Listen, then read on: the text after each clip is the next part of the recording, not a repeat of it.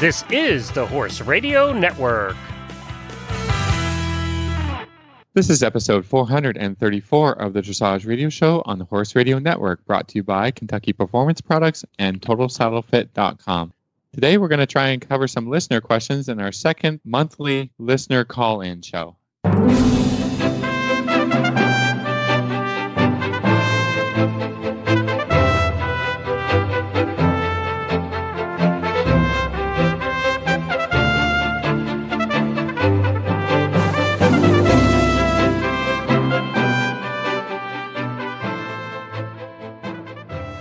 This is Reese Koffler-Stanfield from Georgetown, Kentucky. And this is Philip Parks from Rockwood, Ontario, and you're listening to the Dressage Radio Show. Well, hey, Phil. Hey, guys. Jen, how are you?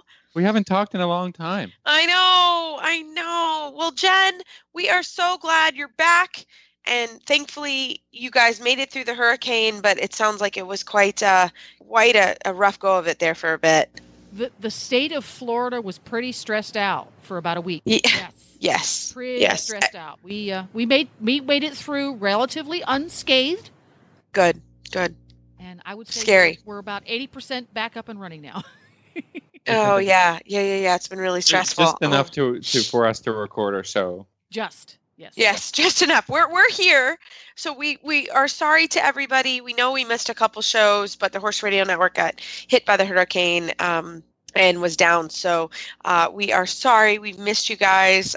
We all pray for Puerto Rico now and everybody that's been affected by the hurricanes. It's really been quite a couple months. So we really are with you guys, and we're sorry. We're sorry we weren't here, but there was no Horse Radio Network there for a little bit. And Jen, we're glad you're good. You're okay. We're back in business, so to speak, so let's have at it. Let's have at it. Well, Phil, I've missed you. Yeah, another reason why we didn't really get to talk a lot there, Reese, is you left. I did. Well, we always say that horse trainers don't get time off, but we can. It just has to be incredibly well orchestrated. So I actually went to the regional finals the third week in September, and I had a great regionals. We are two. We are Region 2, and it was in Cincinnati, and we had a great show. Actually, when you go to especially regional finals, and your horses do as well as they can do, you can't ask for anything more. It doesn't matter placings. It doesn't matter anything. It just means I was thrilled. So Elon Court, my big horse, did a great job. He is pretty green at the Intermediate 1. He's actually only done now officially 4 Intermediate 1s, and he had a 69% and was 5th in a huge class. I think there were 35 and qualified for nationals in the technical test. And then came out the next day.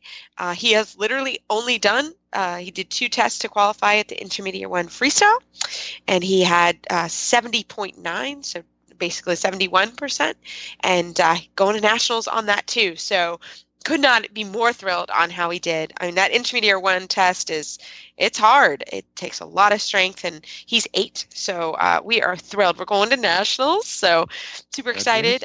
Yeah, I know. Phil has been a big part of this horse's development. And so for all of us, the whole team, it's really exciting. And then the baby horse, Follow Me, who you guys have all heard about when I got him in January.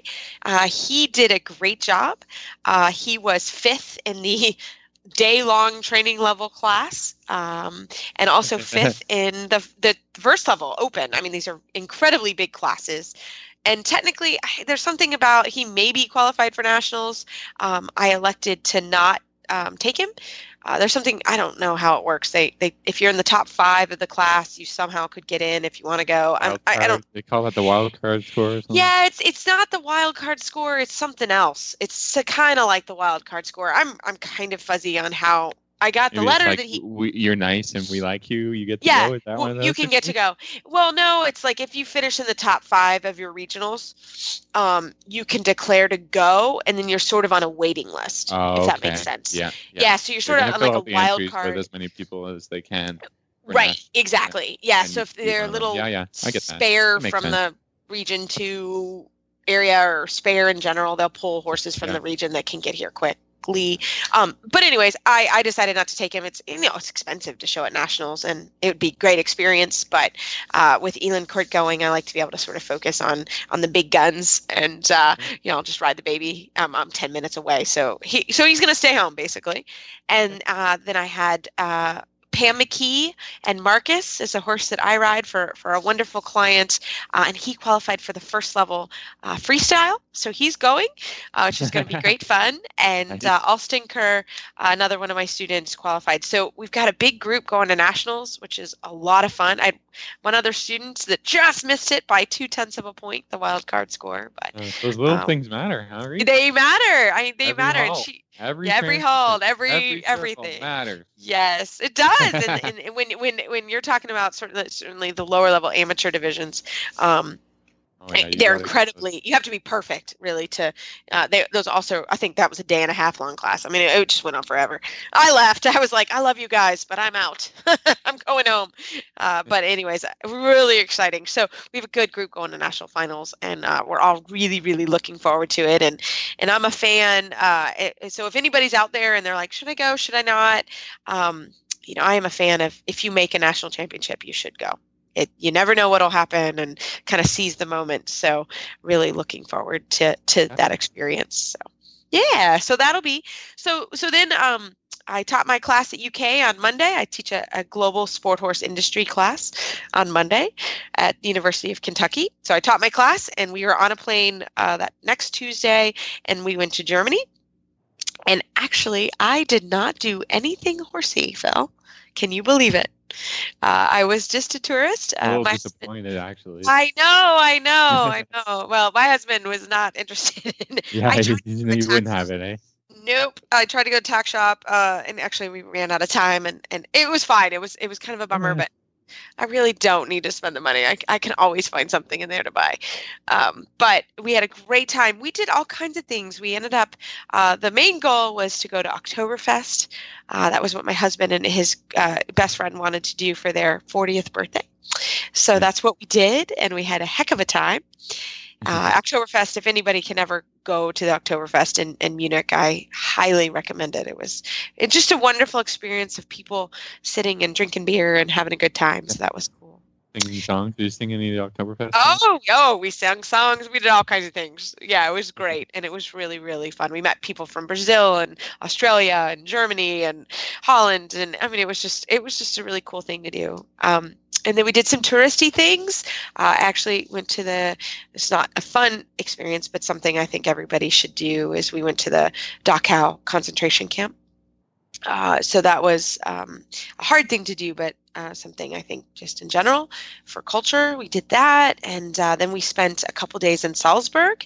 If anybody could ever go to Salzburg, it's wonderful. And they were also having a festival, so we enjoyed that as well. So it was really a personal trip, but always people say, how can you go on vacation and have horses? Well, I can tell you, I talk to my assistant every day, and there was not one complaint from my boys about the fact that they had the week off. They were tired. They had a really big summer, and so they all enjoyed a little time in the pasture and grooming and therapolating, and so it was good. So that's what I've been up to, and so it's been a busy couple weeks, but a really fun. And I'm now back, and my horses feel great and rested, and now on to nationals. So that's our plan. So that's what we're up to.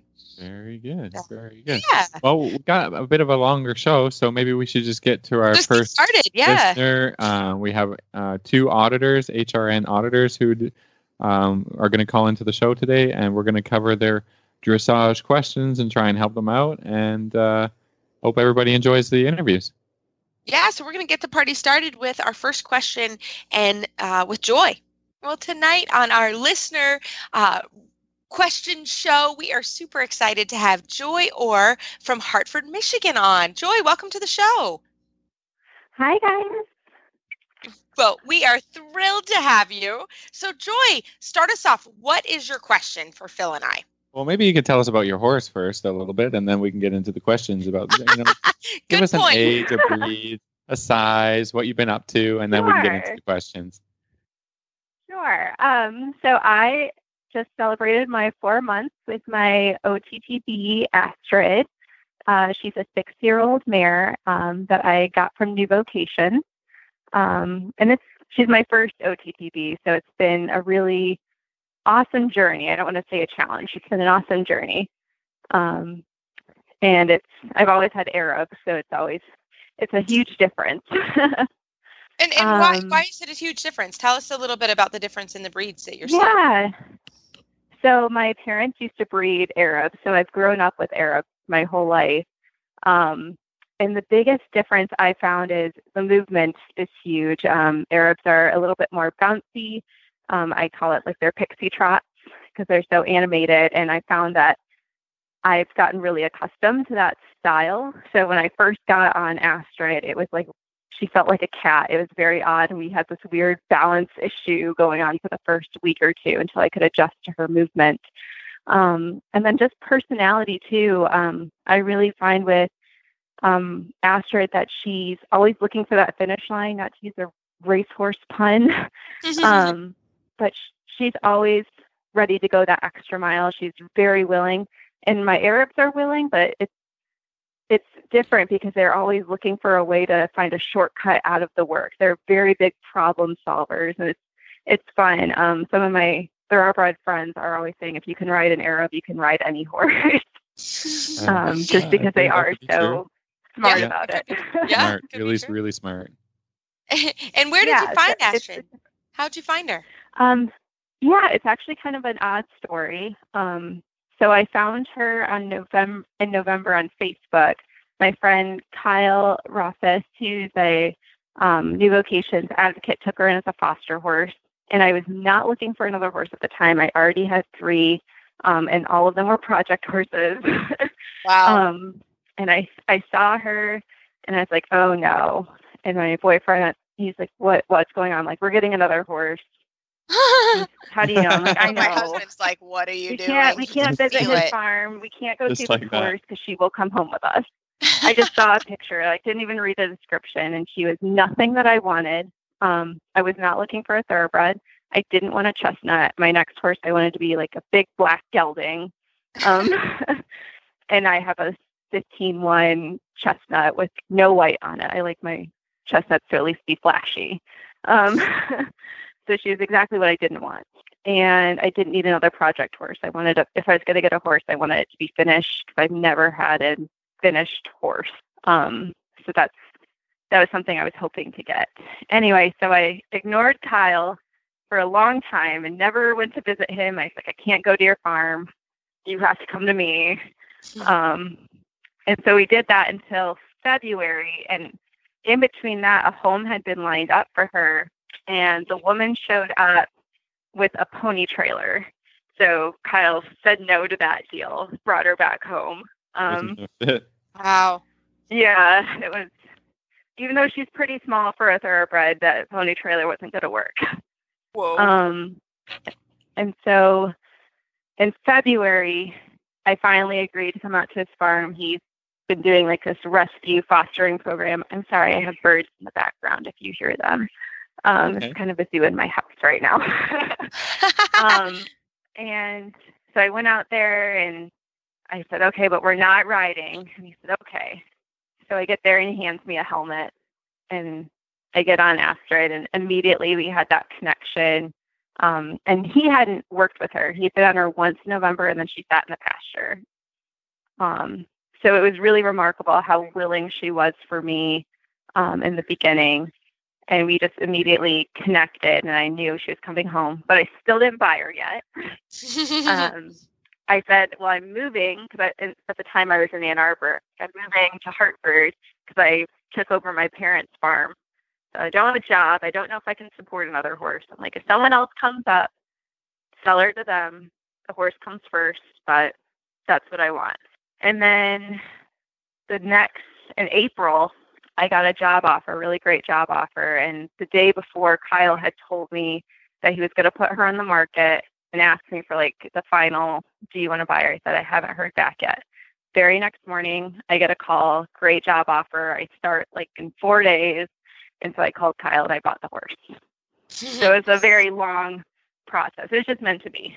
Oh, that's great. awesome. Yeah, it's nice the way it goes around. And and Yeah, that's the horse for yeah. you. Yeah, yeah. So let's get to your question. What's the challenge? Yeah, I have a couple, but I'll try to keep them quick. They're all involving greenies because that's kind of been my struggle.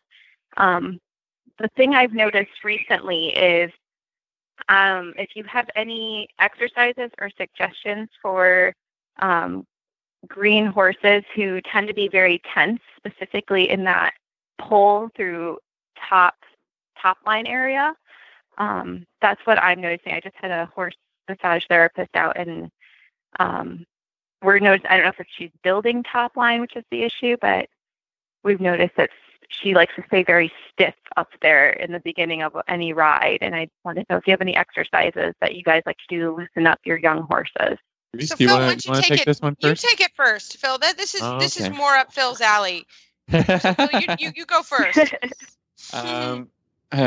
For me, it's all about bending in the warm up. So I have a lot of horses, and just to start the ride, they tend to just want to hold their top line, and so I'm going to give you a little bit of advice, and it's to be taken with a little bit of caution.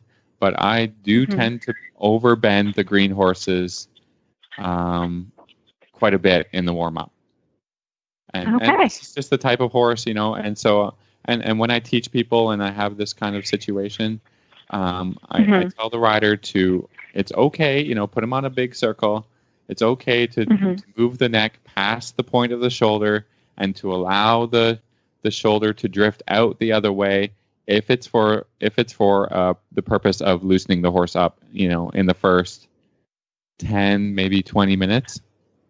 So that I get kind of the wet noodle feeling, that the horse is ready for me to straighten them and ride them a little bit more forward. So, like I said, this is a little bit of a cautionary thing. I don't want anyone to take and turn the nose to your knee or whatever. But generally in lessons, you're told not to bend the horse too far, or to bend them past the point of the shoulder and to watch the horse drifting. But I like to do this a little bit and then worry about the drifting later as a secondary problem. I got to get the horse to my outside rein and really have a loose, relaxed outside rein. It doesn't have that's why I tell people it doesn't have a job yet. So just let the outside rein go loose and just kind of, through the walk and through the trot, not too much in canter because you're going kind of a lot faster and it's harder to manage, but in the walk and in the trot to just bend to the inside quite a bit. And then I'll bend a little bit to the outside. Just, feel the horse if I can get them a little bit relaxed, and then bend them back to the inside, or put them on a figure eight or a serpentine, and just use a little bit of that overbending so the horse can learn to just give a little bit more and relax a little bit more, and travel through their body. So not really adding a ton of energy into this phase of the thing. It's just kind of getting the horse ready to accept the energy. That would be my advice on this situation. Reese, do you have any thoughts? So Phil, yeah. So I love this because I also think that what you're doing is sort of getting the tension out of the horse's back. Wouldn't you also say that? I mean, you're sort of moving the horse and asking the horse to supple and bend. I kind of call that yoga for horses.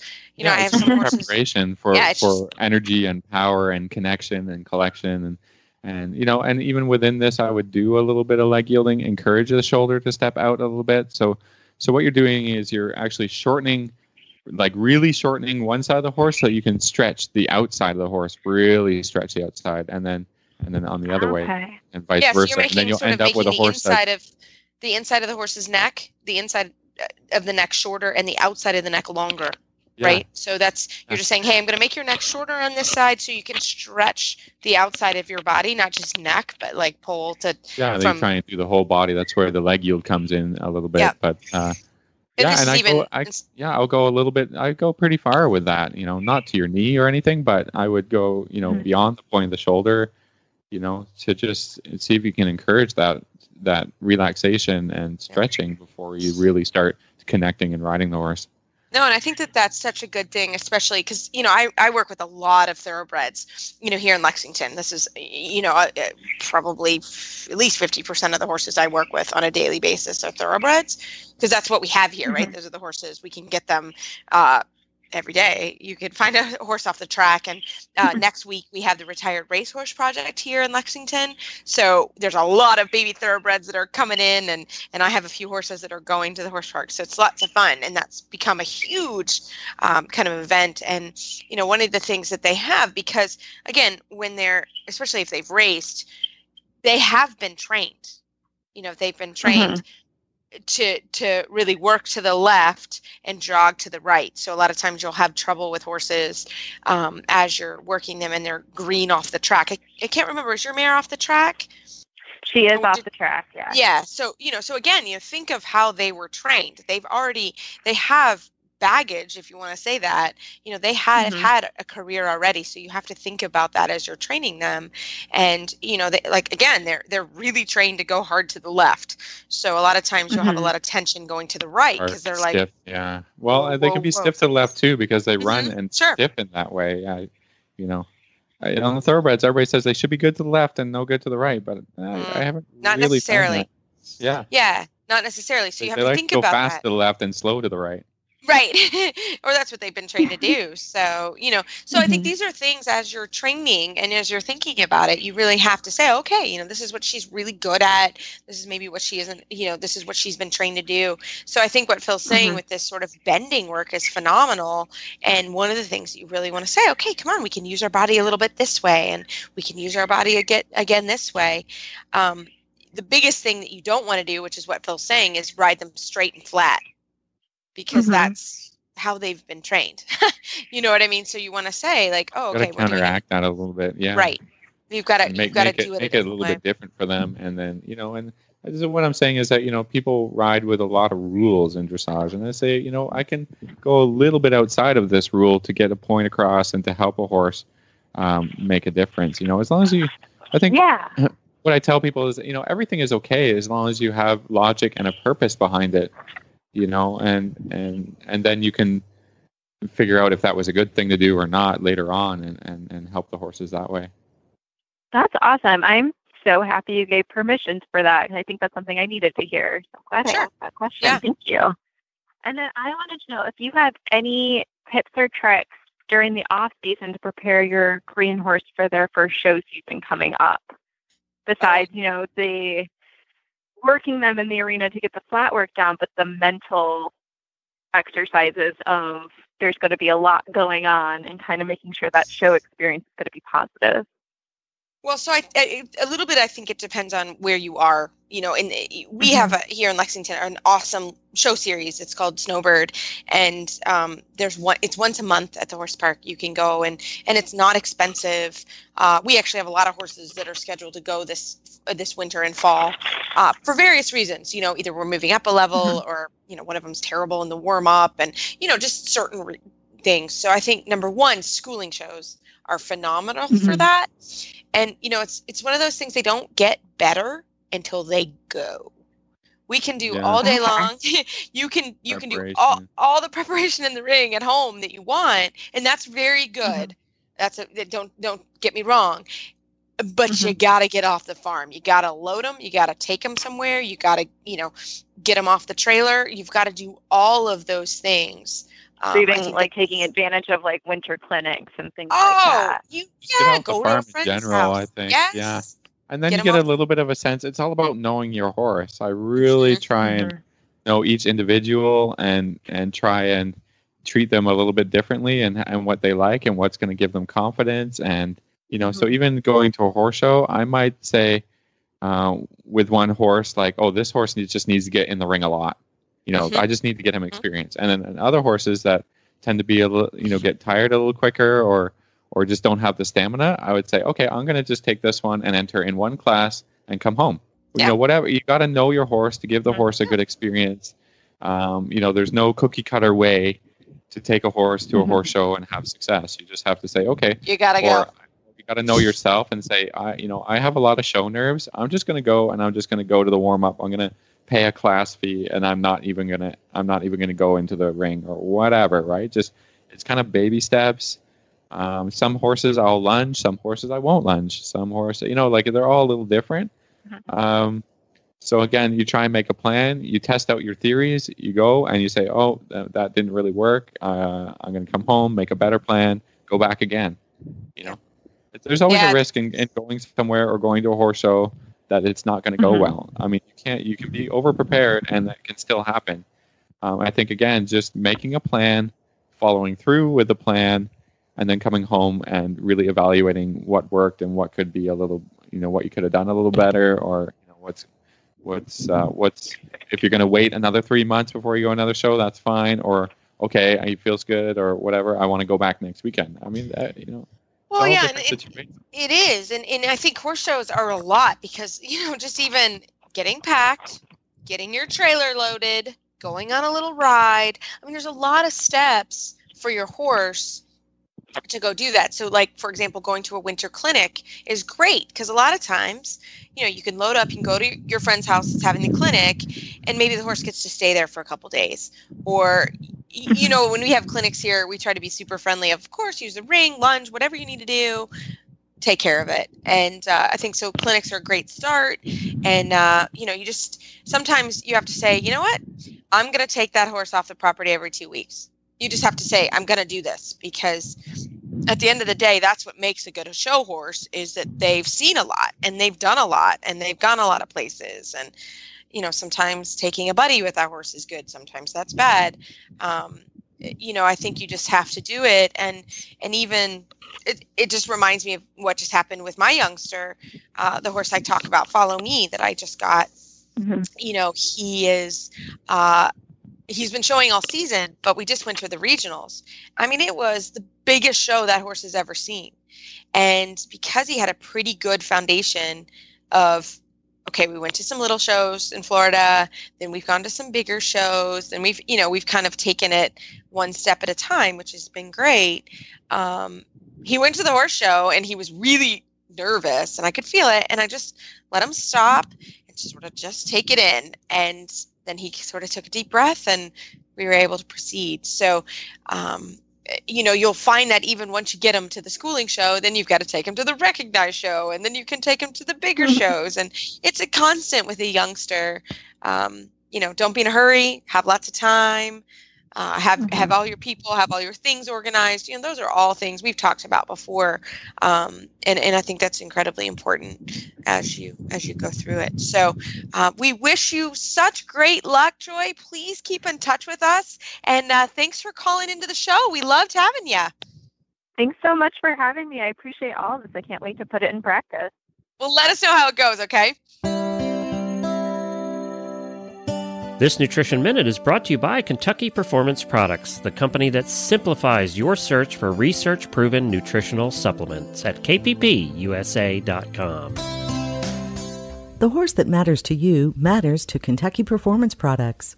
Researchers have confirmed that as horses age, they naturally become less sensitive to insulin and more susceptible to health problems caused by too much sugar in the diet.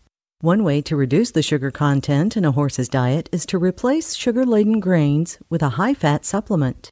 Fat is an extraordinary energy source. It is readily utilized by the horse and contains more than 2 times the calories of sugary grains. Equijewel Stabilized Rice Bran is an excellent fat supplement. It contains a balanced calcium to phosphorus ratio and won't cause mineral imbalances when added to the diet.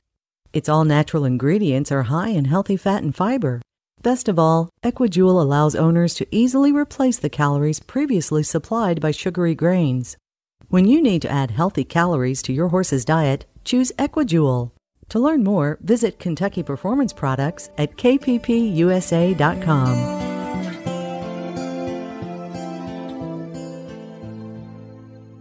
Well, for our listener question show, I'm super excited to have Stephanie Griffiths from New York City on. Stephanie and I have actually met in person last year when I visited Glenn and Jennifer, and she came into the studios. So welcome to the show, Stephanie. Thanks. Hi, guys. We love that you're here with us. It's so exciting tonight. I know. I'm really excited. I'm pretty new to the dressage show, so I'm really looking forward to your expertise. Well, we will try, won't we, Phil? We try our best all the time. No pressure. No pressure. I know. I'm like, I just got a little nervous. So, Stephanie, tell us a little bit about yourself.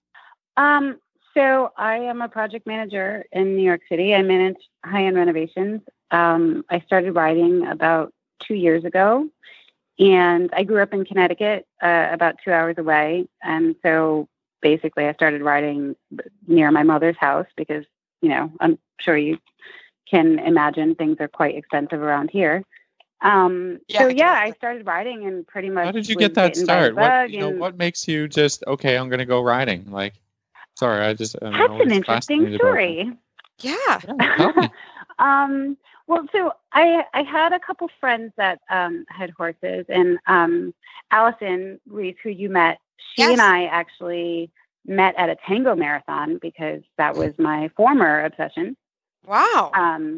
We Probably were cheaper. Probably cheaper. Tango obsession. Yeah. Oh, definitely.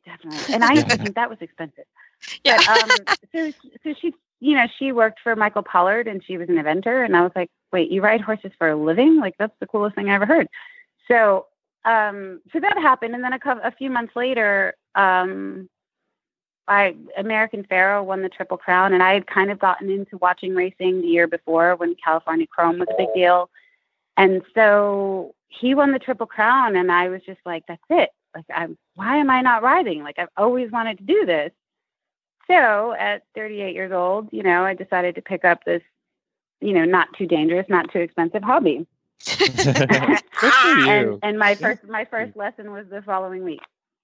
That's amazing. Yeah. That's so cool. I love that story. Yeah, that is so cool. kind of- So now tell us, you live in New York City, you have a super stressful job. How do you make it work? Because that's insane. Honestly, the horses right now are what keeps me sane. Like, I won't lie, I was pretty miserable. I was trying not to be, but my job is super high stress and super high pressure and a lot of money on the line. And the horses are just like, give me 2 days on the weekend to just absolutely tune out and not have to think about anything but them and what I'm doing. And, that's great. A lot of people say Totally it's therapy. It understand has truly been therapy for me. Yeah. So basically every Friday night or Saturday morning, I'll drive up there, load up my 2 dogs and my cat in my car. Yes, I'm a little crazy. And go to my mom's for the weekend and ride. Oh, that's so kind cool. of the weekend warrior type. Yeah. So are you riding your own horse? Do you lease something? I am now. So this was my lesson horse actually 2 years ago. And, he was my second lesson horse after their like super pokey numb one, Yeah. And he's an off-track thoroughbred, and he's just such a sweetheart. I absolutely fell head over heels for him. And, he was sold actually and not treated very well for 6 months, and then he came back. So long story short, he was back last year, and we rode again for another 4 or 5 months. And then he I think he had a sinus infection or something was happening physically that kind of like a few weeks in a row, I just wasn't able to ride. And I had started to ride at another barn who had these amazing schoolmasters, and I was making so much progress. And as much as I loved Luke, he was still kind of on the green side. He didn't have a whole lot of training. He just had an amazing temperament, so she just threw people on him. So I felt like I was spending, and I was leasing him actually at the time. So I felt like I was spending my money kind of training him, training somebody else's horse. And I don't even know what I'm doing. Like, I want to learn how to actually really ride.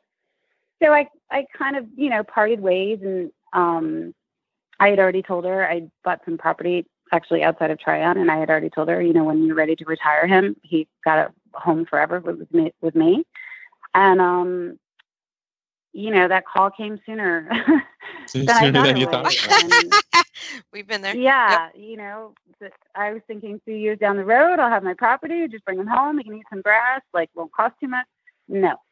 So she texted me in, I guess it was the end of May, and said, I'm thinking about selling Luke. Would you be interested? And I was like, well, how much would you sell him for? And she said, oh, well, for you, I'd give him to you. I'm like, well, we all know there's no such thing as a free horse. Yes. So, and so, I was like, all right, I'll quote unquote try him. So the following weekend I went to see him again, and He still had the same little quirks about his ears and cross ties and whatnot. But we got out to the arena and I got on him. He starts throwing his head like a madman. And I couldn't even, it looked painful just sitting there. And so I tried to, pick up a trot and see if that would change it. No. So I just got off him and I was like, that's it. And she was like, that's it. I was like, it's fine. I'll take him. Yeah. But I'm not going to, he's clearly unhappy about something. So I'm not going to ride him. And so before I got him, I said, have you tested him for Lyme? Because, all horses up here have Lyme, unfortunately.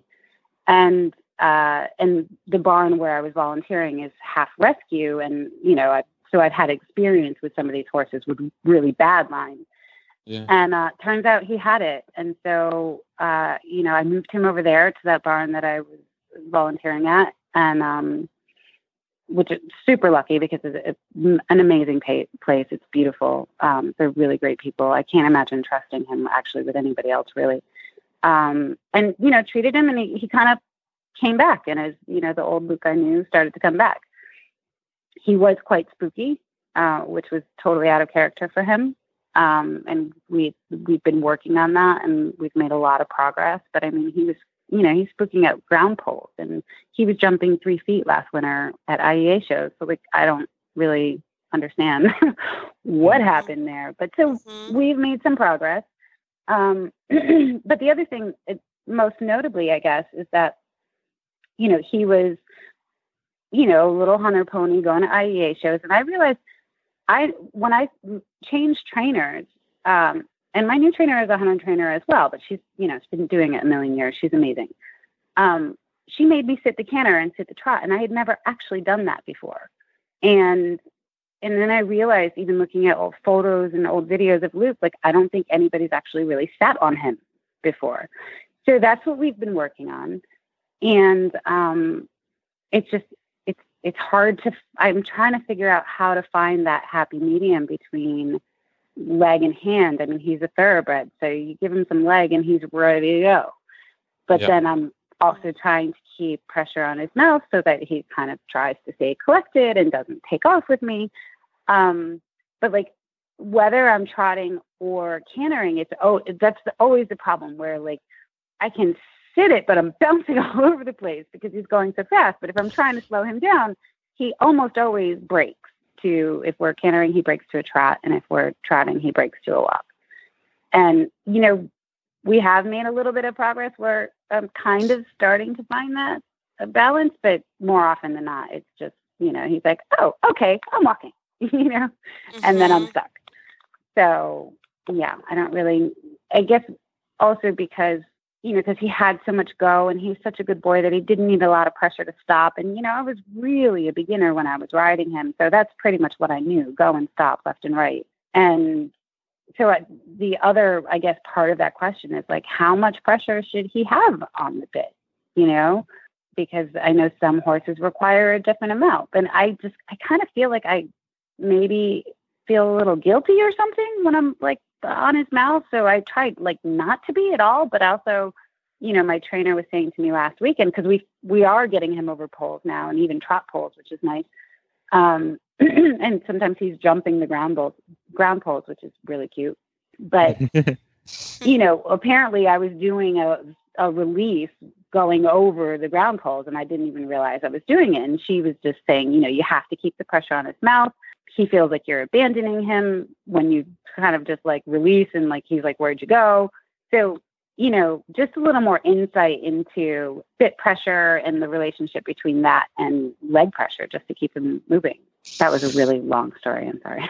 I liked it. I mean, I love it. I love hearing the stories about how people come to be riding the horses that they're riding, and all of this, the backstory and where we're at. So.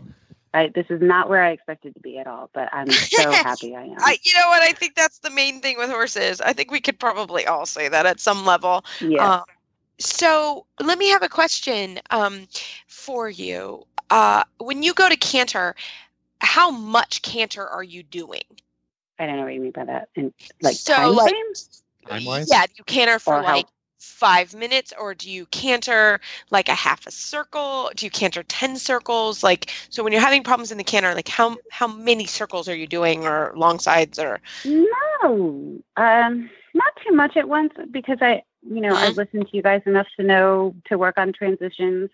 Good. Yay. Yes, Phil. And I don't want to punish him, for picking up the wrong lead or breaking, because I know he's such a good boy. I just love him to bits, obviously, but he really listens, and I know he's trying to figure it out. So, it's like we're just kind of learning each other's language, but he's always trying. So I try not to, even if he breaks, I try not to punish him. I will ask him to canter, I'll let him take 2 steps and ask him to canter again and say, that's not what we were doing. But so to answer your question, maybe in the big arena, maybe a lap, because it's really big. In the small arena, maybe 2. That's on the left lead. On the right lead, sometimes I'll stop because he's really unbalanced, and it's sometimes a little bit scary when he's on the right, because he just kind of he compensates by just kind of taking off. Going well, the reason I asked that, kind of just goes sideways. Sure. So the reason I asked that, and let me ask you too, do you only ride him 3 days a week, or is he ridden sort of when you're at work? Does your trainer ride him 2 days a week? Okay. No, nobody rides him. Okay. Well, that's okay. It's just curious. So a couple things that I would suggest. First of all, as you know, 3 days a week is not a lot to have a horse, especially a horse that needs to it needs to develop and get stronger. So when I hear this about a horse that's struggling with the canter work, one of the things, do you ever lunge him, or does he know how to lunge correctly? He does a little bit. The reason I ask that too is that could be something that could be done potentially during the week, once or twice, to sort of help with his balance, right? If there's somebody, that's trained and qualified to be able to teach him that or work with him to do that, that would be one thing, just to kind of help with strength. Because a lot of times the running in the canter is from lack of balance and lack of, and lack of strength. So I think in this case, lunging could be helpful. It also could get him out a couple days a week to bump you up to more of the 4 or 5 range, which, as we all know, like, you work out 4 or 5 days a week, it's way better than 2 or 3. However, 2 or 3 is fine. It's better than nothing. You know what I'm saying? So if you could bump it up to even lunge once or twice a week, I think you would feel a benefit to that. Again, it needs to be properly lunged, and I feel like in side reins, I mean, that has to be done well, not just running around in a circle. And there's lots of resources out that, or we could certainly talk about that another question. But the other thing I like to say when I have a horse that's really unbalanced in the canter is quality versus quantity. I don't care about quantity. I don't care that he can go around in a circle 10 times. I don't care about that. Right. I really, really want him to be able to canter half a circle or a circle in good balance. So for me, I always, when I hear something like this, which is very common, by the way, this is not an abnormal thing. It's like, hey, try to do the transitions, right? Because the transitions are going to help strengthen him. But also, if you think quality versus quantity. So let's say you're on a 20-meter circle and you start with a canter. You start with cantering half the circle. And then you do your downward transition. I always like to do a downward transition toward a wall of some sort, if possible, or the arena barrier or some sort of barrier. Regain the balance of your trot. As you approach the corner marker, pick up your canter again, and then you may feel like, oh, okay, I got half a circle in good balance. I'm just going to carry on with a full circle. Then I'm going to ride a trot transition. So there's a constant sort of transition making, if that makes sense, and bringing the horse back and doing those transitions. So you're not just zipping him around, on the forehand and letting him run. So quality versus quantity. Phil, what do you got? Well, I'm going to address a little bit of the different question is the amount of pressure on the bit, and the amount of pressure, on the bit actually relates really closely with how much pressure you have on your leg. So the horse going forward and accepting pressure on the bit isn't such a natural thing. That's why we introduced early on the idea of side reins. So even before I get on the horse, they're used to having a little connection to the bit. With the young horses, it's not a lot, but a little connection to the bit, and from the whip, I can push the horse forward. So they don't think that rein pressure, bit pressure means stop. So you've got a retraining to do, right? So rein pressure can mean stop, but you have to add also, the way that you sit and your core pressure and the balance of your seat and your riding, so that there's a few things that mean stop. Because if the horse only stops because you pull on the reins, you're never going to be able to connect the back and get into some better sitting track. The only way to sit on the horse is if he holds his back up a little bit better to give you something to sit on. This is a little bit, it's a little bit of a catch-22, because a rider wants to learn to sit, but the rider can't learn to sit until the horse is round. And so you have to take a step back and say, I need to get my horse rounder. So, or activating the back, or however you want to say that on the bit, so that you aren't bouncing on his back and making the problem worse. Right. That makes sense. And, knowing that he's coming from being a schoolie who didn't have a lot of training, was just a good boy. Like, she put all kinds of kids on him, and, that was it. It was leg means go, reins means stop. So, So like I said, there's a retraining to do. Yeah, I can see how it manifests. And to start that, what you do is you halt the horse. You add a little rein pressure to see if you can drop the nose a little bit. Not a lot, but a little vibrations into the mouth. Massage the mouth a little bit, and then ask them to take one step forward while keeping that connection. So don't let the reins go every time you want the horse to go forward, because that's not helping your training, right? So if you can teach the horse that, and that's going to be the hardest thing to get over, right, is to have your leg on and the contact on at the same time, and not have a problem with that, to accept that there's contact between your legs and contact from your hands at the same time. And with a little encouragement from your seat and your back a little bit, the horse steps forward. If you can continue with that plan, then the horse, can take 3 steps, in a rounder way, 4 steps in a rounder way. And then with a little pressure from your hands and pressure from your legs and your seat, you can take that from walk into trot. And then you can start sitting on the horse when the horse will keep himself a little rounder as you go to trot.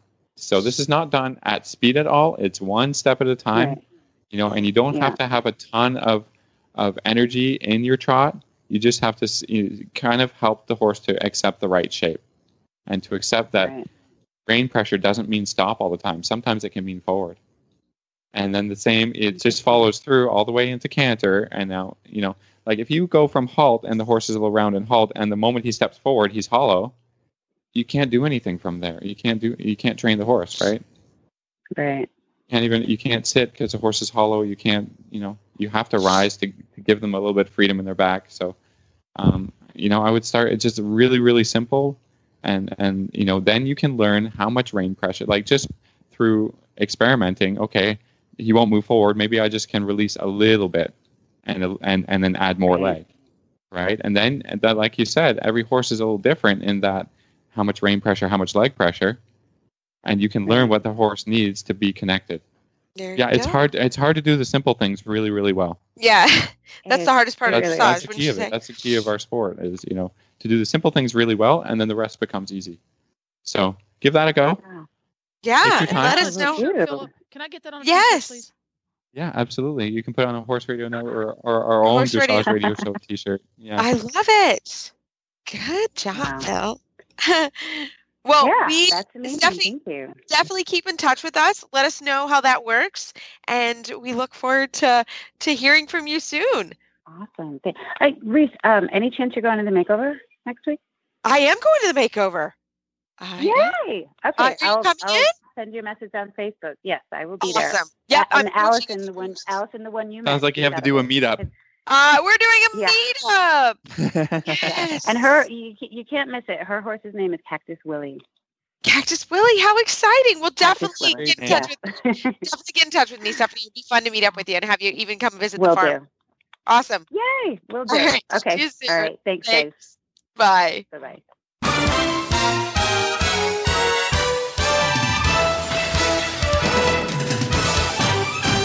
This week's dressage training tip is brought to you by Total Saddle Fit, home of the shoulder relief girth at TotalSaddleFit.com.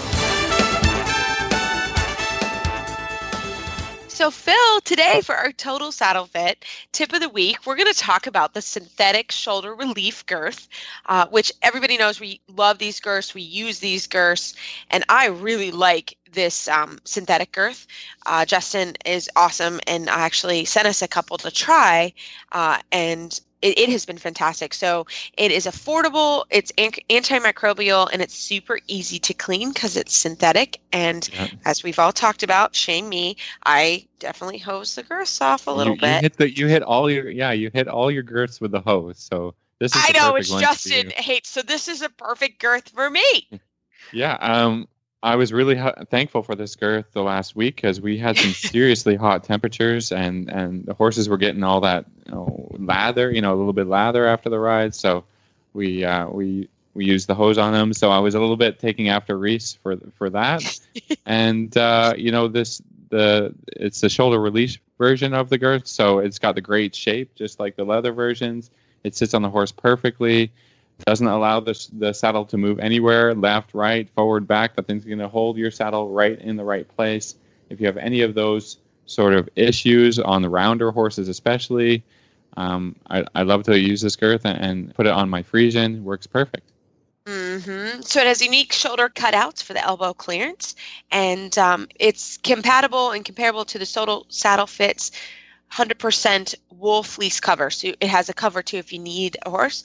I haven't had any problems with these girths with girth galls, but if you do, it's certainly possible, and Justin has a fix for that. So you can get your Total Saddle Fit shoulder relief girth at TotalSaddleFit.com, and Justin, as always, is there to help you with any questions. But this is a great option. It's affordable. It's easy to clean, and we both use it every day. So thank you, Justin, for that. So Jen, for our Total Saddle Fit tip of the week, you actually have a question for Phil and I, a personal question. So Jen, go for it. My horse did like the last horse, amazingly enough. He didn't come with a right lead. I know he can use a right lead because he uses it in the pasture occasionally. Right. He will land after a little tiny jump and canter along on his right lead. Yep. And he has, I think on 2 occasions since I got him, picked up his right lead while I was riding him and I was trying to get him to do it. Got it. But the lady told me when I bought him, even my trainer can't get his right lead. He just has to run him into it, and sometimes he gets it. It's like, okay, fine. When he canters on his own, on the right lead, he has his haunches way to the right. He's almost on 4 tracks. He's got his canter. Yeah. He's so far in. Like in a haunches in. Yeah, big time. Just show him 4th level then. Yeah, there we go. Yeah. Do what people do. I'm thinking, because I've never pushed the issue with him because he gets himself all wound up into a knot as soon as you start asking for it because he's got baggage there. Am I better to get him to go straight and have him figure out how to get the lead straight, or am I better to let him swing his haunches in there because that's how he knows how to do it? I'm in a quandary. Where do I go? Well, the bending work that we talked about earlier with Joy. Mm-hmm. Do you do that with him? Not a lot. I ride in the arena very little because he's super ring sour. Mm-hmm. I could do that in the fields and stuff. You do that, sure, of course. So, you do that. Start there to start with that whole bending. Yes, you can stretch that side while you shorten the other side. Yes, start there. Ma'am. Yeah, you've got that. It sounds like you have that issue going on too. You know what I mean? Oh, like, he's super stiff. Yeah. So I think doing that bending work is going to be like super, super critical. Yeah. That would be the first thing. Okay. Like work on that. Until I can do that, don't even worry about cantering. Basically, yes. Okay. I'm down with that. Because what you want to do is be able to do a leg yield, right? Do a yield into the canter. And if he throws his haunches far in, or if he's, you want to be able to have the ability to say, no, you know what? I need you to yield to the outside rein. I need you to move over. Also turn on the forehands. Anything that teaches him to stick the right hind leg in the direction of his 2 front legs. Yeah. Does that make And that's interesting that you say that, because the one day that I got him to pick up his right lead, now he had the correct lead for 2 strides, and then he switched he switches in front. He keeps it correct. Yeah, it's a balance thing. Yeah, it's a balance thing. That's the way I got him to do it was to leg yield into it. So I'm going to just say, we're just going to do lots and lots of softening so you get the wet noodle. Got it. Yeah, absolutely. That's what I would do. Okay. A lot of wet noodle action until he's like, oh, you need me to be a wet noodle? No problem. I can do that all day long. And then I think you'll be in really good shape. I'm doing that. If you have enough success to be able to leg yield in the trot, and then actually I would teach the horse to do shoulder in the trot, then you have a chance of getting the horse somewhat straighter in the canter. You know what? We did it from the walk. Yeah. Yeah. Because as soon as I trot, as soon as we're picking up a trot, as soon as he feels me put my inside leg on him and I even think about canter, he goes, I know what you're going to ask me and I'm going to hate it, and he anticipates. So I thought, well, let's try this at the walk because we never do that. Baggage. And I just kind of lucked upon it. So we're going to take a step back and we're going to get all spaghetti-ish and we'll revisit this in about 6 months. It may not take that long. Well, it will because I only ride him twice a week. Yeah. Well, then it'll take 6 months. Yes, it will. There you go. It's going to take some time. Yeah, or I'm going to have to lunge him a lot, right? Well, I mean, all of that, right? It's probably not a bad idea, right? That he lunges and learns. I long line him a lot, and that really is useful for him. When I lunge him, he's an absolute asshole. You can tell he's been put on the end of a lunge line and chased around, like hunters do. More baggage, right? Yeah, because the lady that had him was a hunter. So he just goes around, he swings his haunches to the outside, and he goes around as fast as he can. Yeah. It's horrible. Yeah. Do that that's not going to help. Yeah, so I put him on the long lines, and I know how to do that because I've done that for years and years. Yeah, it's great. Long lines are fantastic. Yeah, and I long line him. Now, the tricky part is, because he loves to swing his haunches in, what he'll do is he'll start to push out onto the circle, so I have to tighten that outside, and then he gets his haunches in instead of staying straight. So he's kind of got my number there, so I'm going to work on that spaghetti thing. I like it. We can go there. Yeah. Yay, thank you. Go there. Hey, no worries. Well, Phil, we love. This is our second edition of this listener questions, and we love it. It's so fun to talk to some listeners. Had a lot of fun, talking to the listeners and hearing about their horses and their horse experience, and so I'm gonna look forward to doing it next month. So next month. So as always, feel free to send us an email or Facebook shout out. We always love it, and we will for sure put you in the queue for wanting to come on. So we had a huge response this month, so we'll just kind of keep everybody flowing and get you on the show. So we had a few too many questions to answer in this show. So we'll try and we'll put another note out and to ask for more questions, and maybe even if you have the same question and we didn't cover it, send it back in. It's not that we don't like the question; we can only cover so much every week. Exactly. But we love it, and thank you everybody for participating. We always enjoy hearing from you guys. And as always, you can find our show notes and links to today's guests on our website, dressageradio.com. Like us on Facebook, just search Dressage Radio Show. Follow us on Twitter at Horse Radio. My website is maplecrestfarmky.com, and my email is reese@horseradionetwork.com. You can find me best probably on Facebook, and my email is philip@horseradionetwork.com. I'd like to thank our sponsors this week for allowing us to put on a good show, and don't forget to check out all the other shows on the Horse Radio Network at horseradionetwork.com. Everybody, keep your heels down and your shoulders back, and we'll talk to you next week.